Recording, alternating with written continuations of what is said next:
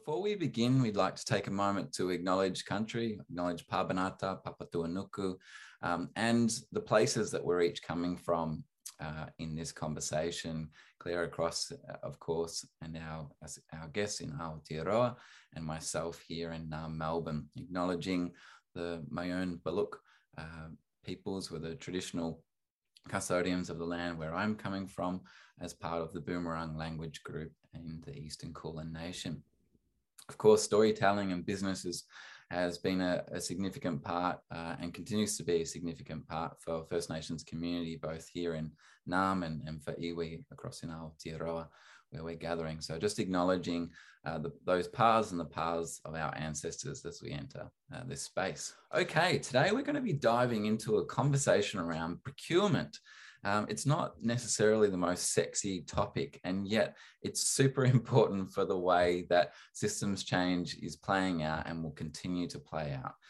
In particular, the potential for procurement to enable regeneration. So the goods that organizations and governments source to create diverse net benefits, and not just, not just to have diverse benefits for the sake of it, but really to support that regeneration of places, of communities, ecosystems, cultures, knowledge systems, and of course, our economy. Just before we jumped on, I did a little bit of research and it was interesting to put this conversation in context. So looking at the Australian government's website, you see in the financial year of 2020, 2021, there were over 80,000 contracts that were on the government's AusTender page, and a value of around or almost 70 billion Australian dollars.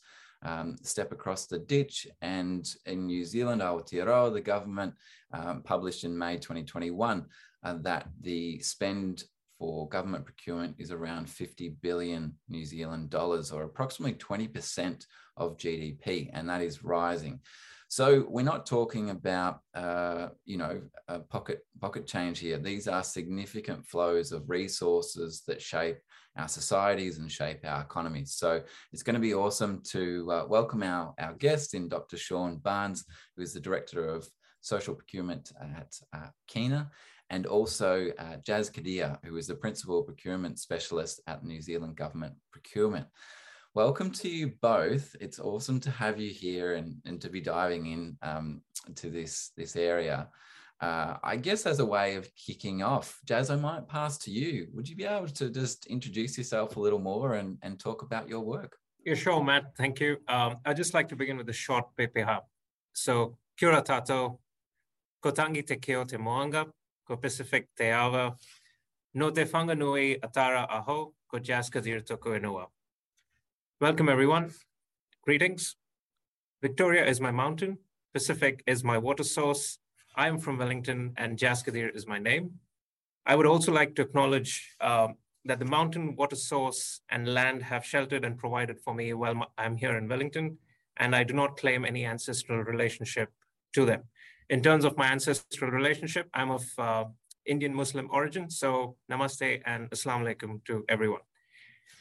And in terms of my background, Matt's already mentioned it. I'm the Principal Procurement Specialist at NZ Government Procurement.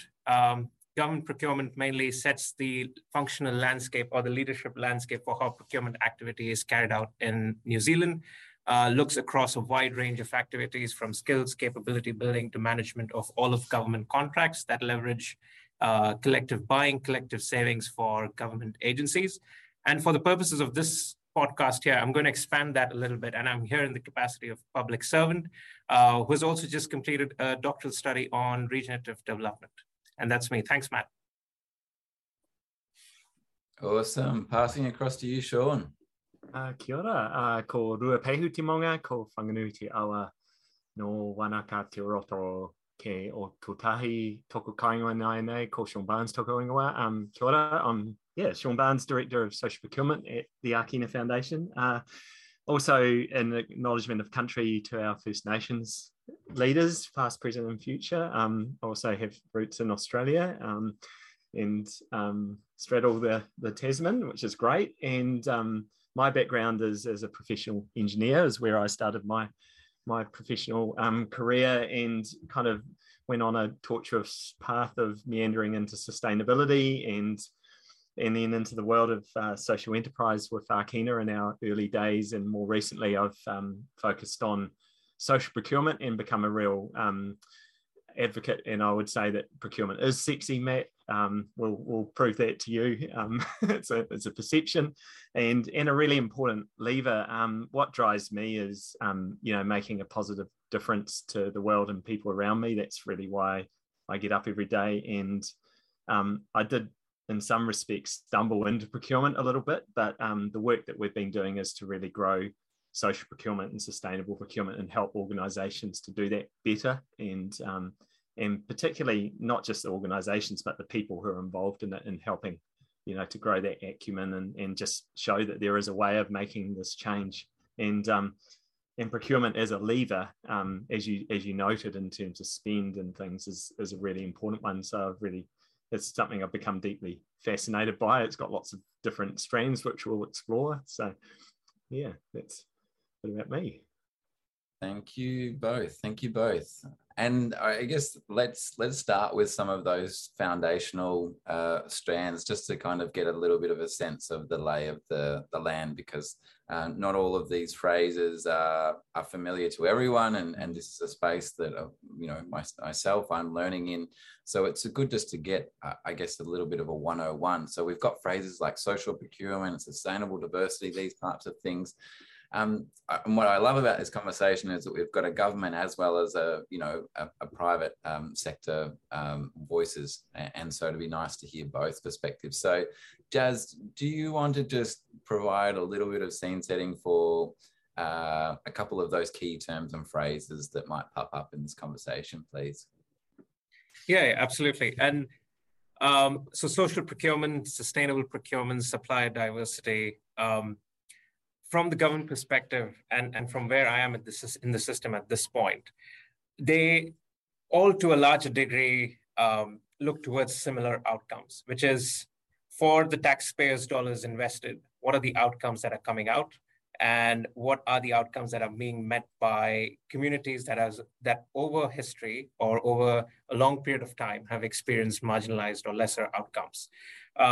And how do we support that? How do we sustain that and make sure that through the funding, finance, procurement activities that are carried out through government investments, that more of the business, more of the activity goes towards small, you can call it small, medium enterprises, you can call it Maori Pacifica businesses, but there's a range of businesses that fall within that supplier diversity space, which also includes rainbow community, which also includes groups with accessibility needs, people living prison centers, youth with vulnerability.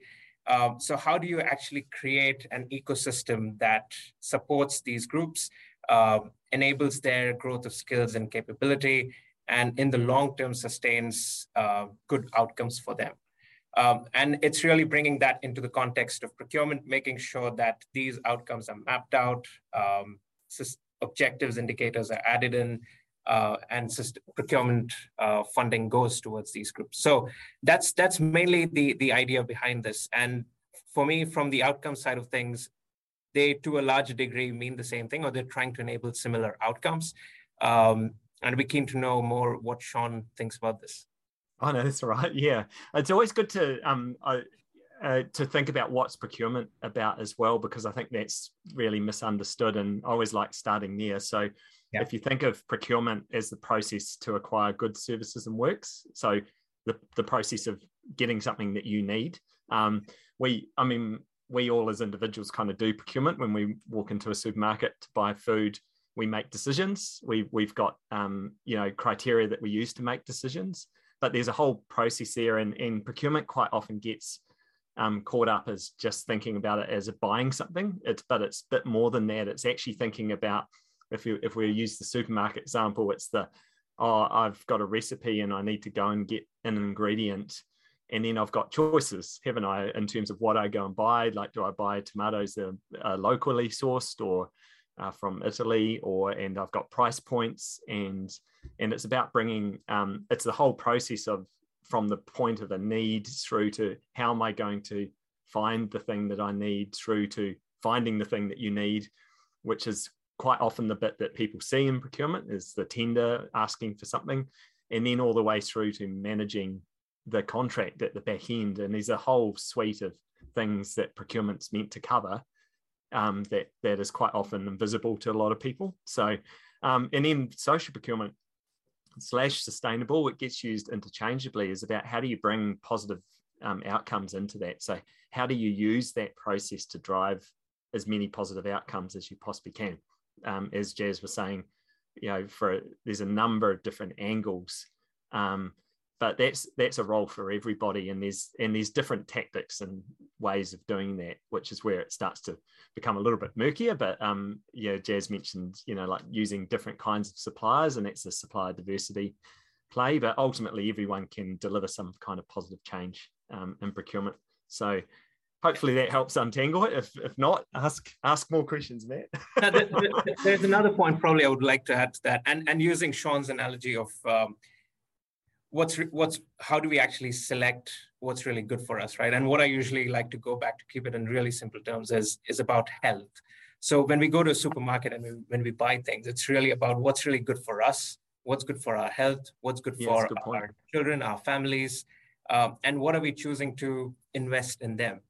It's the same thinking, it's the same rationale that gets applied to when taxpayer money is being used for procuring or buying services, is what really is going to go back into the health of the place, into the health of these communities, into sustaining them for the long term, skills, capability development, business opportunities, and over time, to a degree where these communities can start becoming self-resilient and taking care of themselves. So that's the health angle of it as well. That is usually useful in thinking about how we choose to buy things. Yeah, this is great foundation setting, and in a moment we'll dive into how these can enable regeneration. Perhaps actually with an example or two from each of you would be really good, just to kind of see, okay, if we track a process, or we zoom into some outcomes of a particular initiative that you've been involved with, just to spotlight that. But last night I went to get some food, and so my first procurement strategy was I'm going to go to the local farm gate, and I'm going to get as much as I can buy from there. And they are great in that they also bundle some local organic, produce. So that's kind of something that I'll consciously look out for. And then there's also another local independent grocer that I'll go to. But there was this moment which often happens, and I think it just shows the relationship between Australia and New Zealand, where I was standing in front of the dairy fridge, and I was looking at cheeses. And so you're looking at, and you see some New Zealand branded cheeses and some Australian branded cheeses, and you're like, and you're looking at costs, you're looking at what the product is. There has been an organic cheese from New Zealand that has been stocked in the past that's no longer available there, which is interesting.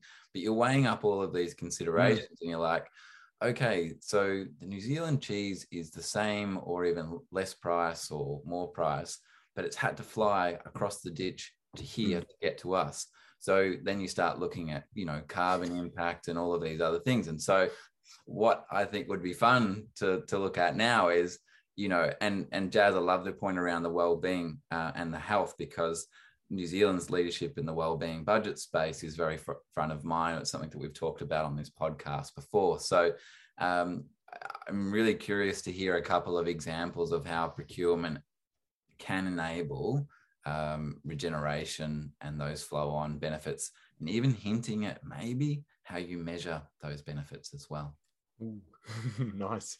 It's interesting. I just want to pick up on what you just said there, Matt. There's a soup of things, as you quite rightly alluded to. Like, I mean, I hope you weren't standing in front of that fridge for an hour weighing all these things up. I get paralysis every time.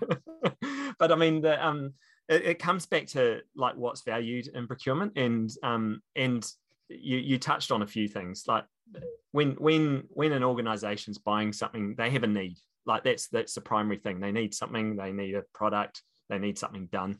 You want something that fits that, don't you? Obviously. And then price and quality and risk are things that organizations have to take account of. And I guess what we're talking about here is what else can be valued in that transaction, like environmental, social, cultural, economic, to an extent as well, is like how much value can you build into that? And Jazz talked about public value as a government driver. And I think it's the same for organizations, it's the same thing. It's like what value, and the lens that's been applied in procurement up until, recent, I guess the last decade, and to some extent we're starting to see it really hit the ground now, is like how do you bring other things into that value equation? And to your point, track it all the way through and see what happens. So that's it's just a good point of clarity, I think, for people to think about. It's like you don't need to get it 100% right every single time. What is that? Who knows? But it's just about how do you keep pushing to increase the value of what you're doing. Yeah. Totally. Jazz, do you want to jump in and share perhaps an example that comes to mind that unpacks these issues? Oh yeah, totally. Look, in terms of what regeneration means, for me personally, having gone through my doctoral study, it basically it falls into two areas for me. One is systems thinking. What are we exactly trying, and exactly what you're trying to do there with cheese, Matt, trying to map the whole logistic system of how did the cheese get here, right? It's really about thinking about your outcomes, about investment as a system, identifying where do the boundaries lie and what is pragmatically possible within the system boundaries at this point in time, and how far can you push that boundary into the future. So that's part of the thinking. The other part of it is how do we then start to bring in economic, social, cultural, and environmental outcomes through the dollars or through the money that's invested. A really good example that comes to mind is this one non-profit organization that's doing some fantastic work in Auckland around bringing in people who are leaving prison centers, creating jobs for them through construction work, and over time creating some sort of certification programs so then they can start to have career progression within the construction space. So this includes land works, this includes digging, this also includes planting works, nursery. So you start to envelop commercial outcomes along with social, cultural outcomes and environmental outcomes. And the idea for them mainly is if these people regress back into the activities for which they went into the prisons, that's going to cost the government, the taxpayer, a lot more than what it would cost them to keep them in jobs, to create career progression, to take them on the journey, and in long term creating that sort of well-being for their families as well. So when I talk about well-being, it includes financial, economic, long-term intergenerational outcomes, right? So kind of breaking the norm and resetting the paradigm for these people. And that's what this nonprofit organization is invested in. But if you look at the larger philosophy of how they're taking away the cost from them going back into the system by actually creating jobs and skill sets and career progressions, that then starts to add positive outcomes back into what comes back to the government, into the outcomes that are lived by the public in general, and also by the outcomes that are sustained by these families. And that to me is a really, really good, robust example of how regeneration works in real time, but also could start to push the boundaries in terms of how we can start to think in the long term and in the bigger spectrum about how taxpayer money is invested and where do we want to drive these outcomes. The challenge here is the moment you start thinking about a system, it starts to go simply beyond the silo that you're working in. And procurement is a real siloed function.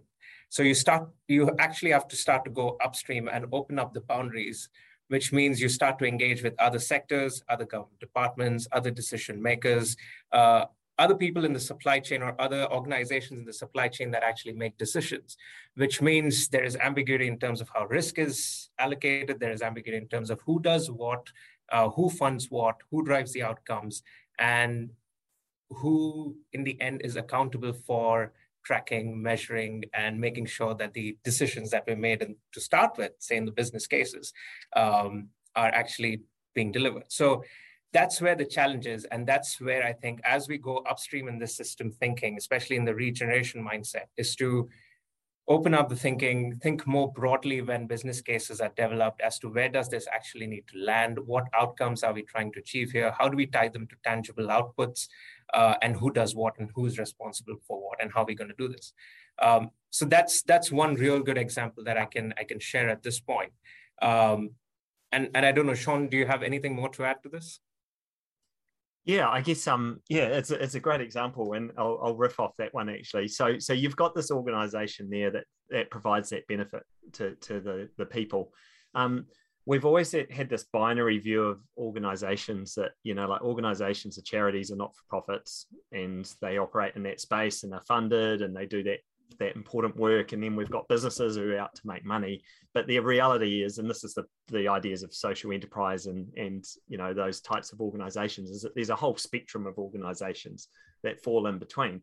And so for an organization like Jazz is just talking about, if we want more of that impact to happen, they need to get resource from somewhere, and for procurement to come in and be able to create opportunities for this organization. If you take that lens of they've got a talent pool there, and they're potentially a labor source for another business. So can another business or project or government agency start to employ and use this organization to bring talent into a project? Because we all know construction sector needs people, for example. Can they play a role there, which is not just a support person role, finding some people, but actually to trade in a project, like to be a labor company, because every big project uses a labor company. Could they be a different source of labor and be paid for that service like every other labor business is used? And that's where you can start to create some really interesting solutions, which is, it's using the mechanisms of business and trade, which we already, are well established, and the processes, and actually using it to drive that good if you go in with that attitude. And that's what I was just going to pick up the example of construction projects. And you talked about the spend. The spend numbers are massive, and we've seen it over the last couple of years when the economies go a bit quiet. People roll into, we should build some things, and all this money goes into big infrastructure projects, and what we're seeing, and especially driven in Victoria and New South Wales and now other states in Australia and in New Zealand, is if we're going to do these big projects, what outcomes can we drive? And it creates, I like to break it into a couple of things. One is it makes the bigger companies, who are the ones who typically deliver these projects, think about what they can do, what outcomes can they drive. They have a big influence around employment and training pathways and things like that they can do themselves, but also what other organizations are out there that can participate in these projects. And if you've got organizations like social enterprises or Indigenous business, First Nations business, Maori and Pacifica business in New Zealand, who, if you use their services and products, then you get good outcomes. Then how do we create, access to these contract opportunities? And quite often the system has not allowed that to happen. So this is the complexity of what we're trying to untangle here. And the other point I just wanted to make, you mentioned, for example, in New Zealand, $50 billion spent by government. New Zealand businesses spend $650 billion, and that includes in employment. So there's also the opportunity of the private sector in this. It's to think of these things, and we see businesses have sustainability agendas and have not really tapped into the supply chain opportunities that they spend money. And great example is when you've got businesses that have a big, like a property footprint. They have all these facilities and they need to be cleaned, and they have security, and they put coffee into the tea rooms, and all that spend that's sitting there. And how do you reimagine that? And we're starting to see, there's lots of social enterprises who kind of work in that space and can actually be the provisions for these buildings, or being a part of that trade, and also giving the benefits that come alongside that. So yeah, it's a really interesting puzzle, and to Jazz's point, it's about stopping and having a look at where the money's going and just thinking about different ways of doing that, and and being intentional about what you're trying to drive. So for a business thinking about sustainability and with those aspirations, there's a lot of opportunities to put this into play in the supply chains, and start it, just finding some places to start is generally where people get caught up. Because you could look at it like your fridge scenario, Matt, where you're standing there going, oh my God, carbon, cheese, organics, where's it all come from? But you need that clarity of, like thinking about this in a step-by-step way. Otherwise it can just be a bit overwhelming. So, and then people don't start something, which is where the problems begin, isn't it? We're not getting anything. So yeah. Yeah, I think this is a really good segue. Oh, Jazz, were you going to jump in there? I'll let you go. No. I just wanted to add another point there is, and probably a good one here at this point is around those organizations that provide wraparound services. And previously, these have been, you could say, hidden participants in the system, or haven't really been spotlighted enough through funding investment activity. But the moment you start thinking systems and you start thinking outcomes, it really lands up on these organizations that are doing the wraparound services. So it could be and they work in spectrum of areas. So environmental, social, cultural outcomes, supporting skills and capability, taking over, you could say, overhead risks from organizations that are looking to start off on the ground, looking to do things differently. And it's really important that the system, especially upstream, recognizes these wraparound service organizations. I call them purpose-driven, outcomes-driving organizations, and start to incorporate them into business planning, business cases, procurement activity, really start to take a deeper look at the risk that's allocated to them, because usually they come in through a lead contractor or a lead consultant, with a view that it's these organizations usually that do the final home run, and it's really upon the investors to make sure that the risk is properly allocated. They have sufficient funding in place. The commercial models are set up right. And I think the commercial models do need to be rethought around that space in order to make sure that these organizations are sustainable in the long term and doing what they do best, which is drive outcomes, not outputs. I'm not talking building a road or building a house or building a hospital. I'm talking the ones that go into supporting people that support these places or these outputs. Yeah. It's really fascinating insights, Sean and Jazz. And I think a really common theme that's coming through here is, Jazz, right at the start, you mentioned in the postgraduate work that you've been doing, that whole idea of systems change. And then Sean, later on, you talked about the challenge of addressing this big systemic issue and taking the first steps to do that. I think one slightly bendy question that I'd love to throw in the mix, and maybe we can explore this over the next little while, is often when we hear good examples of social procurement or sustainable procurement or supplier diversity in action, we end up talking about end products, so like consumer goods and services that are expensive. So thinking of things like, organically grown food, locally grown food, often it's things that are only accessible by people with a certain amount of privilege.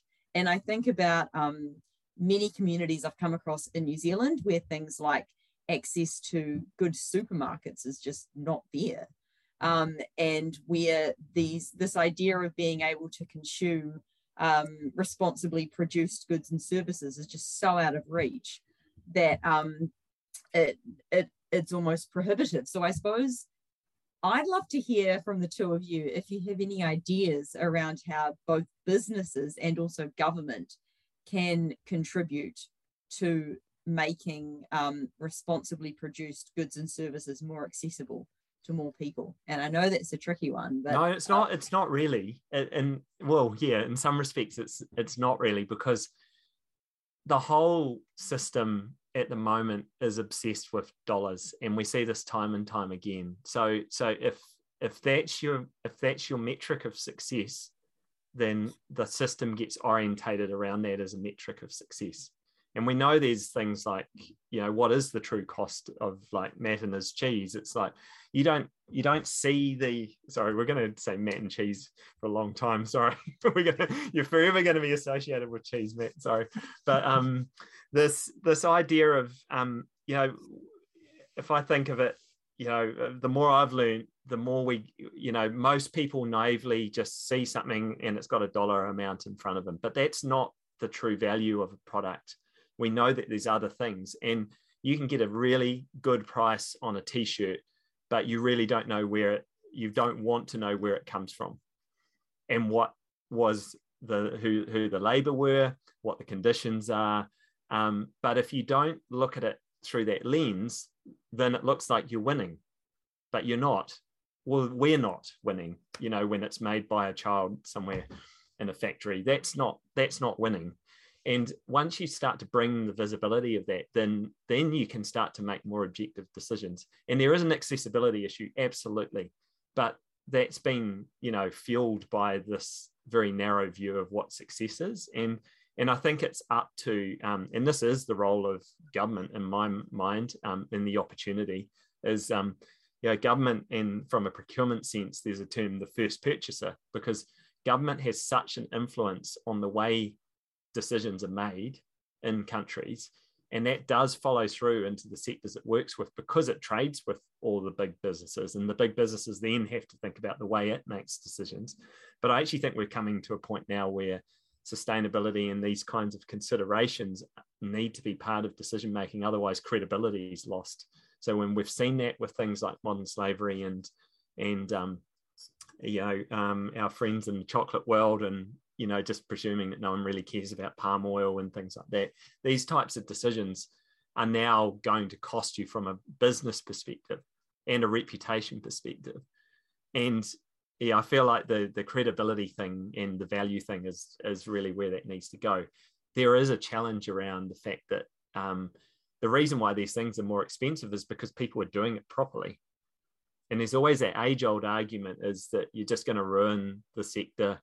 You've got it playing out with, pork and things in New Zealand. They're going to change the ethical standards of, pig farming. And then everyone says, well, that's it. We're going to ruin a whole lot of people. And, yes, you've got to go into this change in a mindful way, but like, how do we want these things done? And I think as the bar is lifted and the true cost of products comes in, then, that's the reality of the world, isn't it? It's like, once we start to understand that, then, can make better decisions. So, and government and business can start. They're the leaders of this, they're a party to this. So, the consumers can't be expected to fix this. Like, you can encourage people to make good decisions and magic up more money, but ultimately there's a bigger play here. And that's why procurement's really interesting, because it's playing with large chunks of goods and services and large chunks of money and playing with the system in a different way. So, yeah. No, really good points, Sean. And while you were speaking, I'm thinking this is a big question, right? I'm trying to segment it into 2 or 3 speakable points here, but it again goes back to that angle of health that I mentioned earlier. Is yes, we'll be making some decisions for today, but in the long term, for future generations, is this the right decision to make? And I think if we start thinking more along those lines and start at having those expectations of the suppliers, of the businesses in the market as well, that yes, for today, this might be, say, in the construction space, this might be a good design, and to provide me with a sustainable, green, healthy design or regenerative design, you probably are going to cost more. But this building is going to have a long shelf life. It's probably 50 years. So for people who will occupy this 50 years down the line, this is not really good design. So we need to be working with that context and saying, okay, in that space, at that point in time, good design looks like this. And hence it really is more about what best can be provided by the suppliers at this stage, rather than adding those overheads and overcost. So what I'm trying to actually get to is, one, there are various policy settings that come in place. There is the whole transparency of the whole value package that comes in, right? So from the government point, you have Say you have the price points, then you have broader outcomes, which is improving conditions for New Zealand workers, sector skills and trainings, reducing carbon emissions.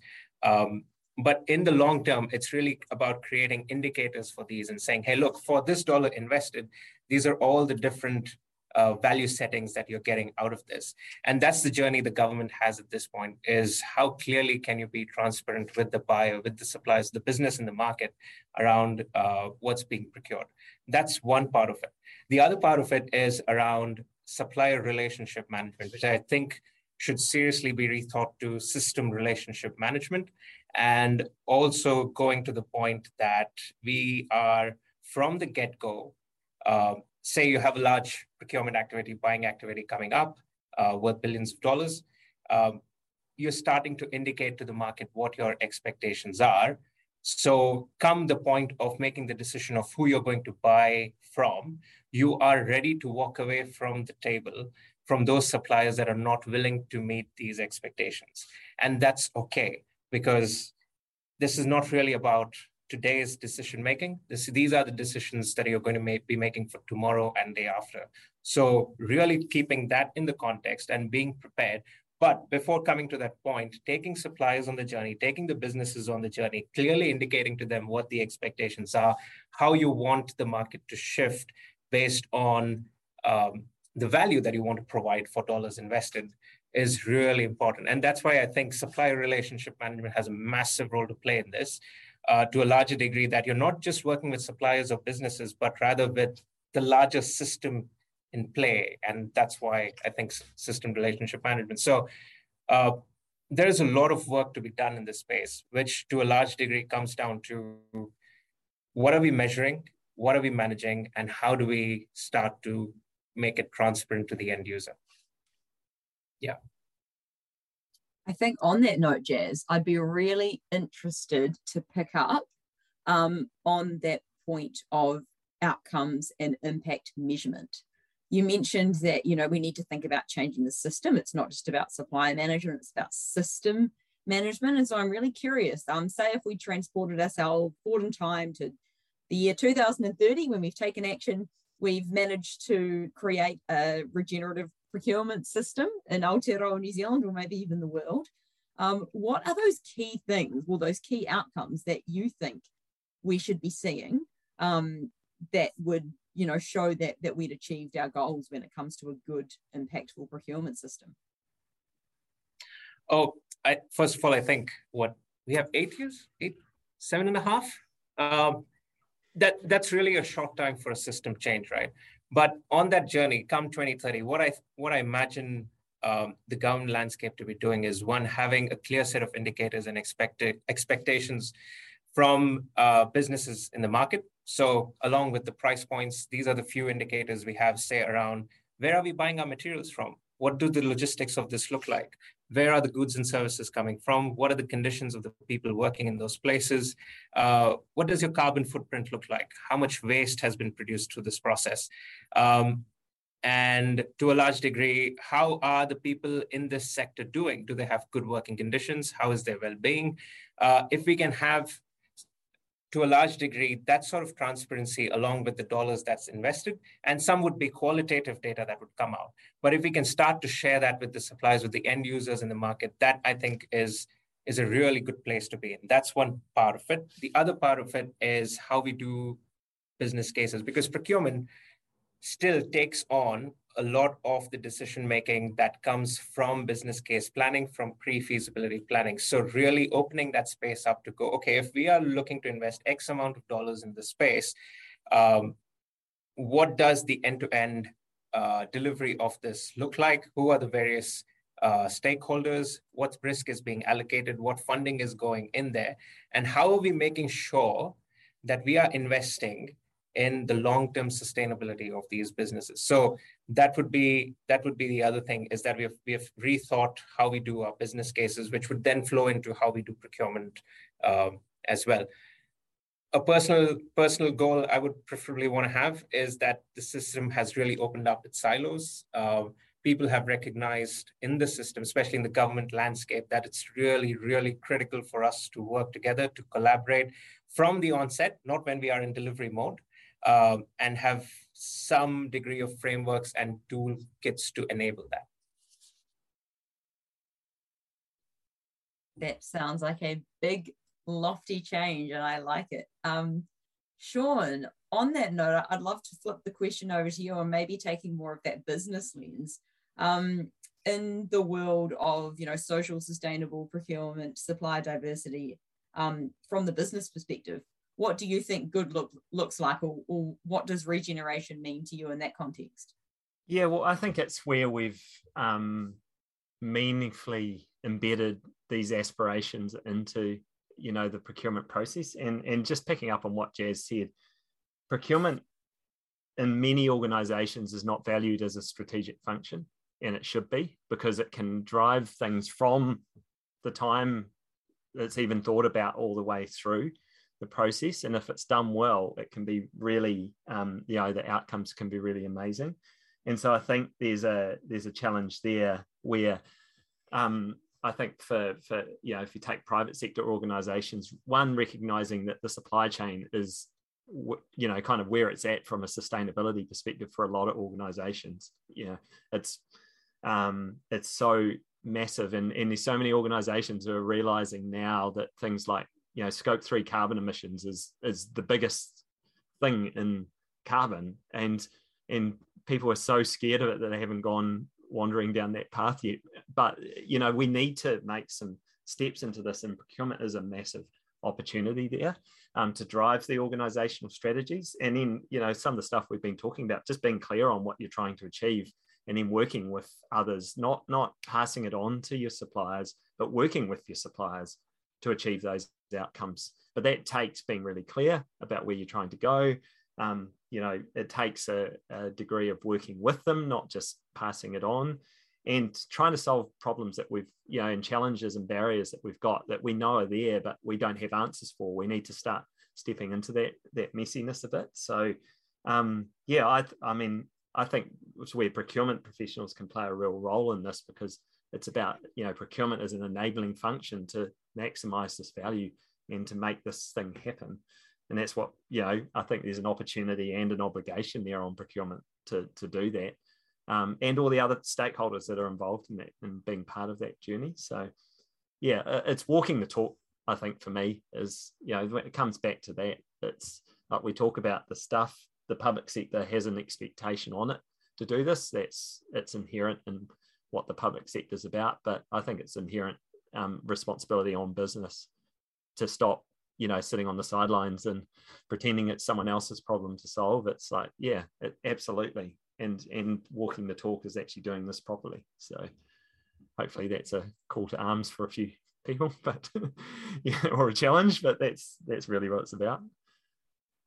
Yeah, that's very cool to hear. And I think, thinking of the issues that we're seeing businesses facing at the moment, or perhaps those things that are becoming more and more front of mind for businesses. A couple of things that I've been seeing is really, Sean, as you said, scope 3 emissions and the role that supply chains play in reducing the emissions of a business's sort of broader supply chain, and what emissions reductions they can attribute to their purchasing decisions, I think, is a big one. And the other one coming up for New Zealand soon will be human rights and modern slavery, with new legislation sort of in the pipeline for New Zealand. I think that will be something as well that will be a real front of mind consideration for businesses, and what is strategically important in their purchasing decisions, and how that will affect not only the impact that they have, but also the way that they perform as a business. So all very interesting stuff. I'm conscious that we're getting to the end of our conversation, and one thing that we love to leave our listeners with is practical steps that they can take to help forge a path towards a more regenerative world. So question for both of you, what steps do you think our listeners can take in order to support the transition to a regenerative system of procurement? Sean, I might start with you. Ooh, such a great question.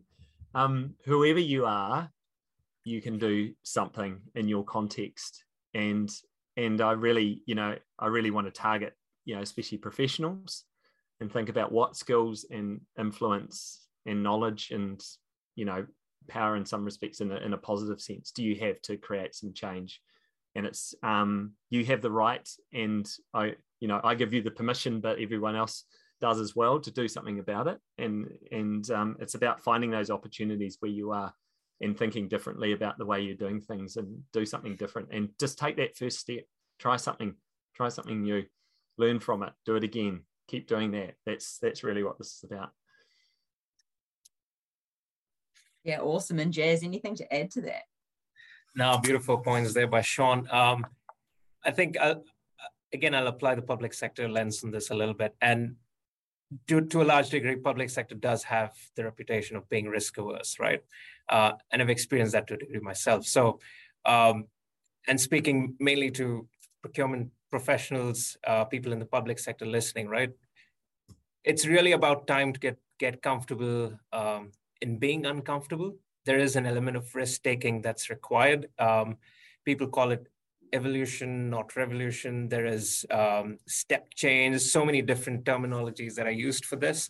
I would simply say, if you wish to see the change, and if you wish, there's a way of world that you see, then it's really upon you to take that into your profession and mold those steps for yourself. So take the risk.